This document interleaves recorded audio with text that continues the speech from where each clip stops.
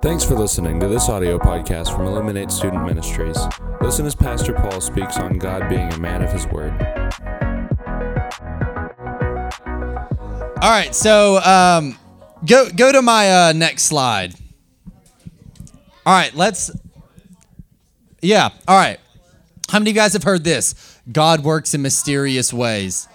Okay, let's go to the next one. This too shall pass. You guys have heard this? Oh, this too shall pass. All right, what's the next one?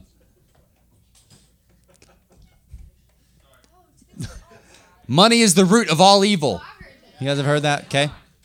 All right, what about the next one? God won't give you more than you can handle. Okay. What about this one? Love the sinner. No, you missed it. There's another one in there? Maybe it's not in there, but okay. It should be in there, but maybe it didn't download. Love the sinner, but hate the sin. You ever heard that? Yeah? There we go. Love the sinner, hate the sin. All right. And then last one, God doesn't give patience, but he gives opportunities for patience. All right. You guys have heard those. Okay. Do you guys know that none of that is scripture? You will never find that in the word. Never. And you know what? In my earlier days, in my youth, not even in my youth, probably like 5 years ago, because I think I've said this before. God doesn't give patience. He gives you opportunities for patience. You know where that's from? Evan Almighty. Yeah, it's from a movie. Evan, when did it come out? When did Evan Almighty come out? Way off. 2007, bro. Anyways, you turned 15 and you lost your skills. You got them wrong? Oh. Okay, all right. All right, so anyways, yeah, so this is from Evan Almighty, but people say this and they masquerade it as scripture, okay? So here's, anyways, we'll get into it. So let's go to my title. Oh, so close, so close. All right, man of his word. Say it with me. What? What did you say? Man of your word. Wow, thanks. I made it in 1 minute. All right, so we're going to read. Here's going to be our cornerstone scripture for today. All right, we're going OT today. So we're going to go to 2 Chronicles 1. It's not in there, but you could find it though, NIV, if you got it. Oh, excuse me. I did it this time. I did better. 2 Chronicles 1, 6 through 12. 2 Chronicles 1, 6 through 12. Before we jump into this, what do you think this story is about? Who can just spout it off? Who thinks they know what it is? Okay. If only I had the gift. Lord, do it. All right, anyways. All right, so this is talking about Solomon. All right. So 2 Chronicles 1, 6 through 12. So we're just going to read these 7 verses real quick. Solomon went up to the bronze altar before the Lord in the tent of meeting and offered 1,000 burnt offerings on it. How many guys have? Never mind. That night, God appeared to Solomon and said to him, "Ask for whatever you want me to give you." Solomon answered God, "You have shown great kindness to David my father and have made me king in his place. Now, Lord God, let your promise to my father David be confirmed, for you have made me king over a people who are as numerous as the dust of the earth. Give me wisdom and knowledge that I may lead this people, for who is able to govern this great people of yours?" And God said to Solomon, "Since this is your heart's desire, and you have not asked for wealth, possessions, or honor, nor the death of your enemies, and since you have not asked for a long life, but for wisdom and knowledge to govern my people over whom I have made you king," this is a long sentence, guys. It's still going. "Therefore, wisdom and knowledge will be given to you. And I will also give you wealth, possessions, and honor, such as no king who was before you ever had, and none after you will have." that's implied with the will have. It's okay.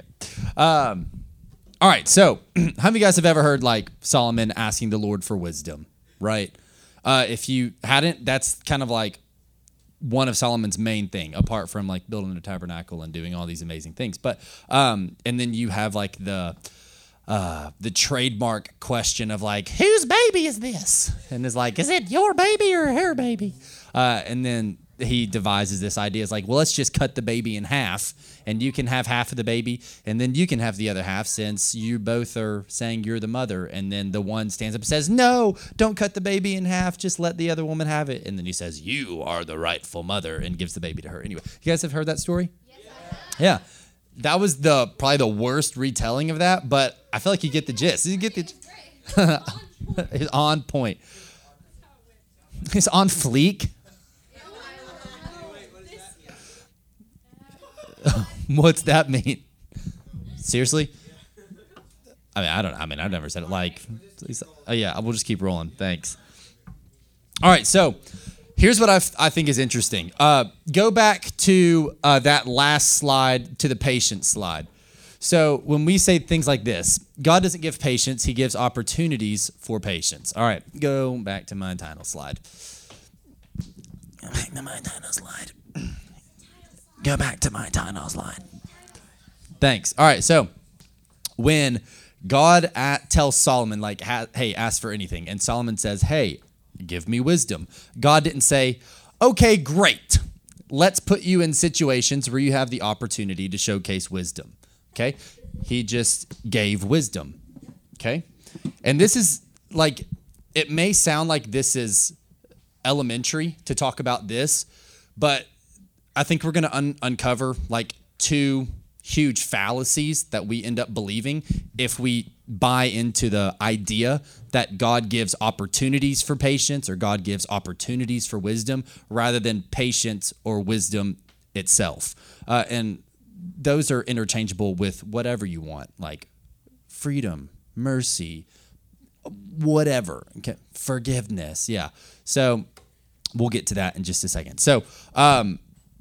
So if you ask God, let's go to peace, okay? So if you ask God for peace, if you believe like fundamentally and what's the word I'm looking for? Theologically, that God doesn't give you peace, but he gives you opportunities to show peace, like, and you just believe like, hey, this is how God gives peace. He just gives us opportunities, and then we just get to rise up to the moment and have peace and all this stuff. If we believe that, here's the issue. What's the opposite of peace? Chaos. Disaster. Restlessness. Anxiety. Anxiousness. Not, thanks. Very inclusive. What else we got? What's the opposite of peace? Unpeacefulness. Someone slap him with a tortilla. Fear. Torture. Okay. Turmoil. Heartache, all this sort of stuff. Okay, so all of these things. Here's the issue, is if we believe that God gives opportunities for peace and not just peace itself, then we have to fundamentally believe that he brings anxiety, stress, heartache, chaos, disillusionment for peace to come about. You know what I'm saying? So it's this fundamental idea that he's this giver of all things opposite that you're asking for. So in a term, like that makes you like, what's the word I'm looking for? Well, I'll just simplify it. It makes you really not think that he's a man of his word.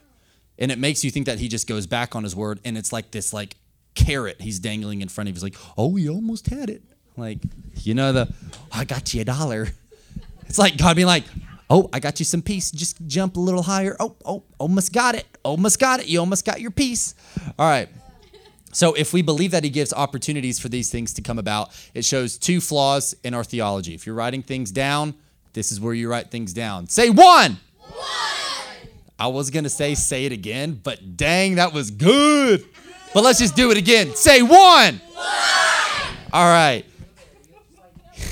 Here's the issue. is if we believe that God sends opportunities for promises to be shown rather than the promises themselves, it shows that we believe that bad things come from God. So if I ask God for peace and he says, I'll give them an opportunity for peace, then the chaos that comes is from God in order for the peace to be pulled out of us. Okay? Raise your hand if you know life sucks sometimes. I mean, sometimes it just doesn't slap. You ever feel like you've been slapped in the face with a tortilla? It's just so fresh on my mind, Lord. So life is not great sometimes. Life sucks sometimes. But the pain that comes from life and the turmoil that comes from life isn't from God. If we believe fundamentally that he gives opportunities, then we have to think that every turmoil that we step into is like a test, or like, oh, is this God's way of giving me this? God doesn't give things like that. He just gives. Okay. So, number 2. Oh, hold on. Okay. That was worse because I said number 2. All right. So let's say 2. Are those mics peaking in your broadcast? Yeah. All right. Well, let's do it one more time. 2. Okay. Here's the other issue that happens with our theology. If we believe that God sends opportunities for peace, opportunities for patience, all this sort of stuff, it puts the demand on us to rise to the occasion and make the gifts of God something to be earned, developed, and maintained with our own humanity. I'll say it again. Is if we believe that God gives opportunities for these things to come about, it shows that it puts a demand on us to rise to the occasion and make the gifts of God something to be earned, developed, and maintained with our own humanity. So we would never outright say that, right? I mean, when we look at this on paper or on screen, it's ludicrous, right? I mean, we would never just straight out say, yes, the gifts of God are to be earned. Yes, God sends bad things. But when we believe fundamentally that he doesn't just give good gifts, this is what matriculates down. This is the fruit of believing that lie. This is why it's so important that like those 6 slides that went through, they sound good. Like, love the sinner, hate the sin. Money's the root of all evil. God doesn't give patience, but gives opportunities for patience. What a load of like bull. Like, because once you start to adopt these ideas as truth, then it starts to distort your entire view of the person of God. So, and it distorts your view in thinking that he's not a man of his word. Are we good with that door now? Cool. Cool. Yeah, why don't we just close it and put a chair in front of it? That'd be great. You guys can hold your urine for another 20 minutes, but we won't take that long because I'm on the last page. I told you it's going to be short and sweet. But it is sweet. But here's the thing, is even though this may not be like, all right, now we're going to trace back the lineage of this and this and this. This is so fundamental. Oh my gosh. So fundamental to how we perceive the person of God. Because if we start to believe these lies, 10 years down the road, you're going to look back and be like, I don't even know the person of God because I believed these good ideas. It's like Pastor Michael taught this series called The Gospel According to Facebook one time. And literally it's like all these inspirational quotes. And yeah, with the minions. And they sound good, but they're just complete ludicrousness. Ludicrous? It's just ludicrous, isn't it? Ludicrousness? Is that a word? Ludicry? Ludicridity? It's cray. All right, anyways. So let's go to a very familiar passage. Let's go to Matthew 7:9. Yeah? Let's go. All right. So let's say this. Jesus is talking to these people. You can hold it for a few minutes. So if this is, let's see how well you know this, all right? If we ask our Father for a piece of bread, will he give us a stone? If we ask him for a fish, will he give us a Snake. We'll get there. All right, so if we ask God for a loaf of bread, will he give us a stone? If we ask God for a fish, will he give us a snake? If we ask God for peace, will he give us chaos in order for peace to come out? If we ask for any of this stuff, will he give us the opposite of what we're looking for so that it comes about? No. It says that if we ask for a loaf of bread, he's going to give us a loaf of bread. If we ask for a fish, he's going to give us a fish. So, and also James 1:13, okay? This is also fundamental for your theology, okay? All right, James 1:13. If you got, okay, listen. Jahan says a proverb a day keeps the stupid away, and I completely agree with that. You guys need to read a proverb a day because you can read one once a month on half of the months of the year. There's 31 proverbs anyways. But the book of James, you can read it 6 times in a month. There's 5 chapters in James. You could read a chapter a day, every day, and for a month you've had read it 6 times. James will rock your world. Anyways, James 1:13, it says, when tempted, no one should say, God is tempting me. That's what a dummy says. All right? God is tempting me, for God cannot be tempted by evil, nor does he tempt anyone. So that's the whole thing, is like, here's why I'm saying that, is because sometimes if we believe this idea that he doesn't just give what we ask, then when we ask for freedom, or it's like, God, give me power to overcome, then it's going to say, okay, well, he's not going to give me the power to overcome. He's going to give me an opportunity to overcome. So then he's going to send temptation my way for me to overcome because God is testing me. I lived my life for maybe 2 years thinking, I'll just be totally frank. I think you should be, oh my gosh, what movie is that from? Okay, if you guys seen King Richard, you guys, anyways, there's this part where someone's talking to him. He's like, can I be frank with you, Mr. Williams? He said, well, I think you should be whoever you want to be. It's like, so anyways, that's good. So can I be frank with you? I don't know. So I'll be frank with you. For 2 years of my life, after that picture, I just got like this, like, oh my gosh, the Holy Spirit's real. This is amazing, and all this stuff. And I was addicted to pornography at that point. And so for 2 years of my life, before I stumbled upon James, or before someone told me this passage, because like I didn't read the Bible like before that point. I didn't have any reason to. I was like, I don't know God. Why am I going to read this? This doesn't make any sense. But then when like he talked to me, I was like, holy mackerel. Okay, let's just dive into this. So apparently it took me 2 years to get to James. But I had this idea, this thought that God was testing me.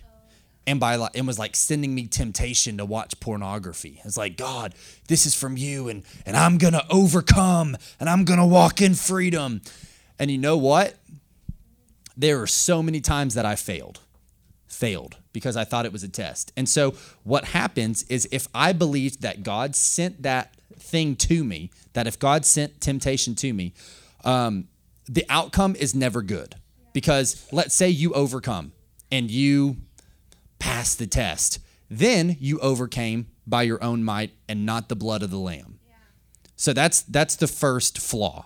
Let's say number 2, you fail the test, okay? And you don't live up to the expectations. Then you start to shame yourself, because then you think, why did God send that test to me? Did he think I was ready? Maybe I wasn't ready. Is he mad at me because he thought I was ready and then I didn't live up to the expectation? Oh my gosh, I'm just going to you see what I'm saying? And so it's this whole idea that God is sending temptation and test towards you to see how you're going to do. That's just not the case. That's not his nature. That would be going against his very ideals of like who he is, his very nature, because he says God doesn't tempt anyone. And if he's a man of his word, he's not going to do that. You know what I'm saying? So that's a little nugget for you. So I'm just going to throw it out, and everyone just kind of grab hold of that. All right. Hopefully you haven't been walking around for 2 years with that. But, and I thought that was so cool tonight. Chloe was supposed to sing, tonight, but she has swimmer's ear, I guess is what it is. I don't know. She got some water in her ear, and she's like 6.5 months pregnant. So Mama Bear gets a little agitated. So I was like, just go home. You'll be all right. But I screamed at Ben at what time? Like 5:30, 5:45? 5:30, give or take a few. I was like, hey, why don't you sing this song? He's like, great. And how cool is it that it was faithful you up? And he's a man of his word. How crazy is that? Look at the Lord. Come on.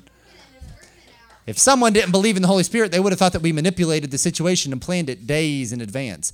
I don't know why that bugs me so much. I don't know if you guys get agitated about that, but we're the worship set list is like leading up to the teaching. It's like you sing like good Father and like and then all these like and then what's like another Father song and then stop Father song Abba and then the pastor gets up. Wow, today we're gonna talk about God being a good Father. My God. And they've been playing it for like 6 weeks. 1, 2. But anyways, that's how you punch when you're holding a microphone. That's the 1, 2. Anyways. But it is cool when it spontaneously happens. I think that's pretty gnarly. But I don't hate it. I always think it's like, really? I just feel like a little cheesy. A little. Just do it yourself. I'm all for excellence and like having a plan and like doing it, but there's a line and some people cross it. But anyways, I don't even know what you said. All right, so let's end with this. Oh yeah, all right. I told you, short, simple, and sweet. But I tell you, if you will adopt this right theology, that God doesn't give circumstances for gifts to showcase, but he just gives good gifts. If you'll adopt that and really hone into it and make it your own, I promise you'll be able to avoid so many pitfalls of like accusations against his nature and your nature. Like it's not in your ability to have to conjure up these things. When you ask for peace, it's not in your ability to have to, I gotta do something. I saw a quote today. It's gonna slip away from me, but I just thought it was really cool. And this actually is theologically correct, so I don't feel bad sharing this. But it said, the only contribution you have to your salvation is the need for it.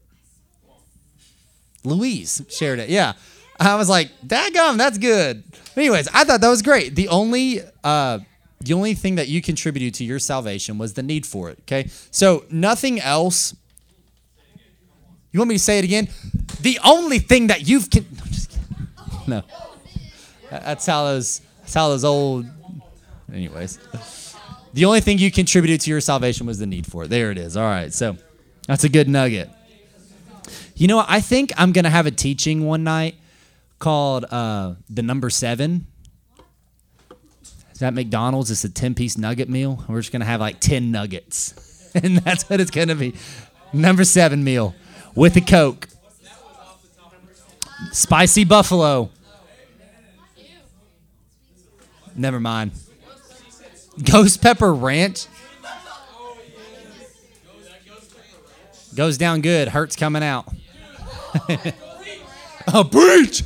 Anyway, can you cut this out of the podcast? Okay, great. Nah, keep it in, fam. No. All right, let's wrap up with this. Repeat after me. He's a man of his word. He's fully trustworthy. It's not a game. He's just that good.